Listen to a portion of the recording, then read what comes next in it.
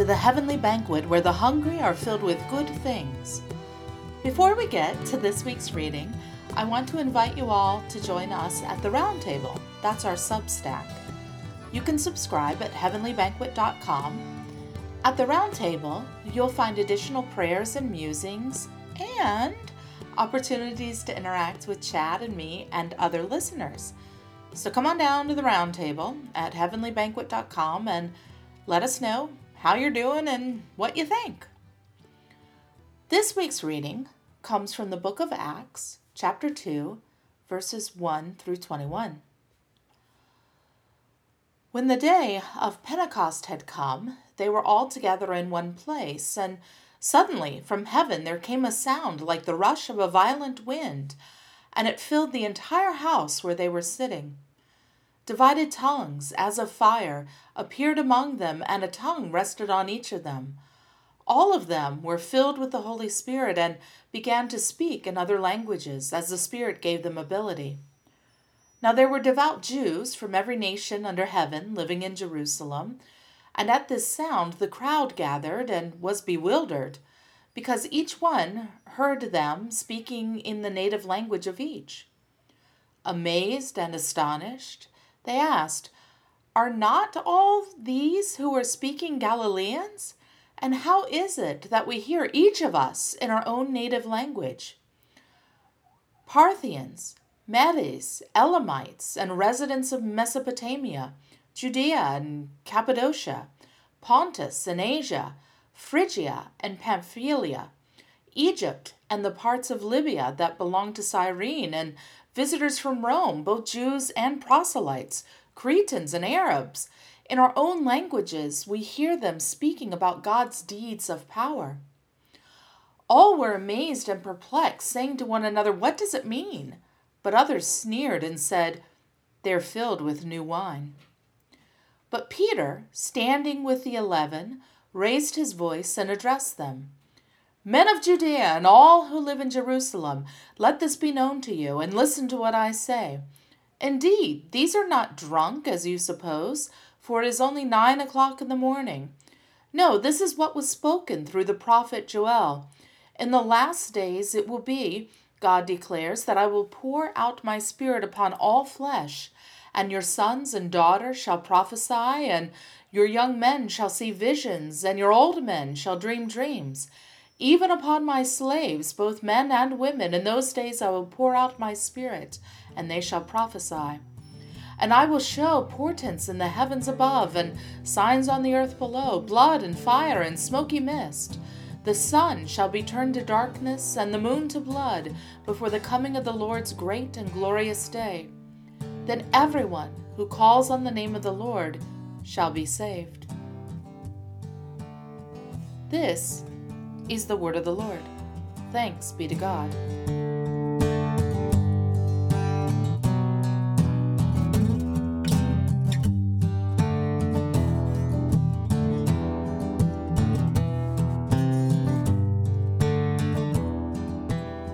The miracle of Pentecost is a sort of reversal of the divine action at Babel, or perhaps it's more of an augmentation. As you recall, God was frustrated with humanity at Babel because of our refusal to obey the commandment given to Noah and his descendants to be fruitful and multiply and to fill the earth. We instead remained a fairly homogeneous people, abiding in the same city, and you might think that this uniformity would be a good thing. Folks are communicating. They seem to be getting along. It appears to be the picture of a thriving, loving human family. So what's the big deal? Well, the people in this uniformity have all committed themselves to a fruitless endeavor, trying to build a tower to heaven.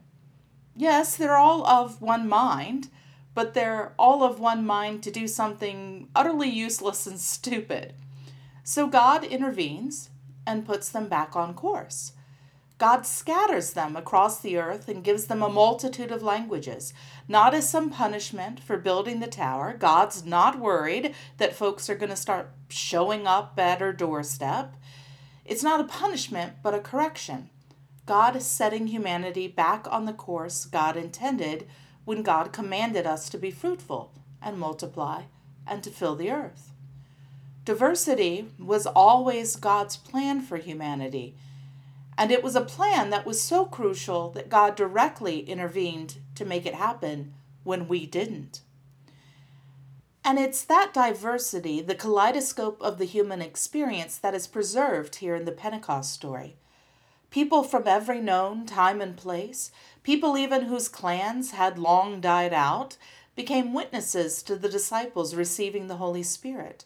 And get this, it would have been really easy for the Holy Spirit to have just improved the disciples' Greek so that they could more convincingly address a diverse crowd in the common language of the day. That would have been a true reversal of the Babel story, uniting everyone through one language. But instead, the Holy Spirit appears as divided tongues of flame and empowers the disciples to speak in other languages, to testify to Christ in a vast multitude of expressions, representative of the vast multitude of people assembled that day. Y'all, God loves that multicultural, multilingual, multi-ethnic mass of humanity. God created us with the intention that we would scatter and multiply and fill the earth, each of us precious and loved, but also each of us carrying the image of God in us, and carrying that image in ways that are as manifold and wondrous and various as God's own self-expression. The image of God doesn't come in one language or culture or nationality. It's found in all of us.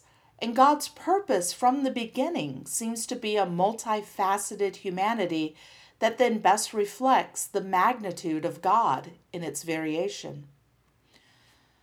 And so, not in Greek, but in our own languages, we hear them speaking about God's deeds of power. This is how much God values the image of God imbued in us, even as unique individuals. We don't each seem to be simple reflections of God's image, as though each of us were a mirror.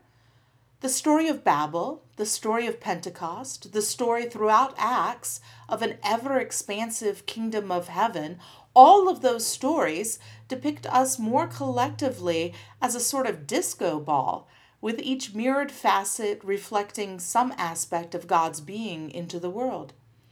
It's almost like the vastness of the divine nature can't be contained in any one person's culture or language or experience. And so we need each other. We need each other. We need that diversity of voices, that diversity of perspectives and experience to keep us from the fruitless pursuits of building towers to heaven instead of the kingdom of God. But it's more than that. The commandment to love our neighbor as ourselves doesn't spring from God's desire that we somehow tolerate each other. Loving our neighbor is what benefits us. It's what's good for us. We love God by loving one another, and through loving one another, we learn more and more about the God who created each and every one of us. That's why things like music, art, literature, travel, learning other languages, listening to other people's stories, that's why anything that broadens our understanding of the human experience ultimately broadens our understanding of God. It's also why anything that cuts us off from one another actually cuts us off from the image of God in others, actually limits our understanding of who God is. So that's why I beg the folks who are not moved by the violence committed against Asian Americans and Pacific Islanders, transgendered women, black men, immigrants, cisgendered women, gays, lesbians, everybody in the alphabet mafia, folks who are not moved by that violence and the hardships that those people face, well, what they don't realize is that racism, sexism, xenophobia, homophobia, and transphobia hurt them as well. Because those fears, that hate, those attempts to separate themselves from others or to put themselves above them, those things limit and distort their understanding of who God is by limiting and distorting their perception of the image of God in the fullness of humanity. Let me take this opportunity to be plain about something. Too often, folks attempt to distinguish homophobia from racism or sexism as something justified as a reaction to someone's lifestyle rather than an aspect of their inherent personhood. That not only ignores the broad scientific consensus that a broad spectrum of sexuality is a natural trait in humanity and, throughout the animal kingdom, throughout God's creation. But it limits our understanding of others solely to their sexuality, which is a weird way to define any of us. Homophobia is a sin. It is a conscientious separation from people based on the way God created them. And, that's ultimately an insult to their creator, to our God, because God doesn't make trash. God loves all of God's creatures and has fashioned each of us with God's own image.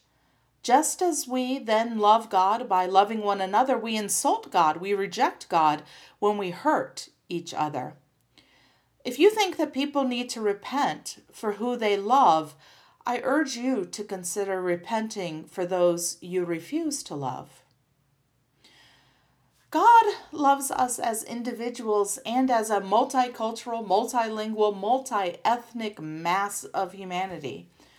God created us with the intention that we would scatter and multiply and fill the earth, each of us precious and loved, but also each of us carrying the image of God in us and carrying that image in ways that are as manifold and wondrous and various as God's own self-expression. And so Jesus welcomes Jews and Gentiles into the kingdom of God. He welcomes Canaanites and Syrophoenicians, Romans and Greeks, Ethiopian eunuchs and imperial centurions. He welcomes farmers and fishers and tax collectors and sex workers and entrepreneurs and widows and orphans and lepers and children. And he welcomes people of every shade of skin and every language and every nation and every gender identity and sexuality. He welcomes sinners and saints. He welcomes the come-heres and the from-heres. He welcomes even us. He welcomes all of us because he made us all. This is the blessing of Pentecost, that we are affirmed in our diversity, not uniformity. That I was created good, that you were created good, and that together we are even better, more perfectly reflective of the image of God in community than alone.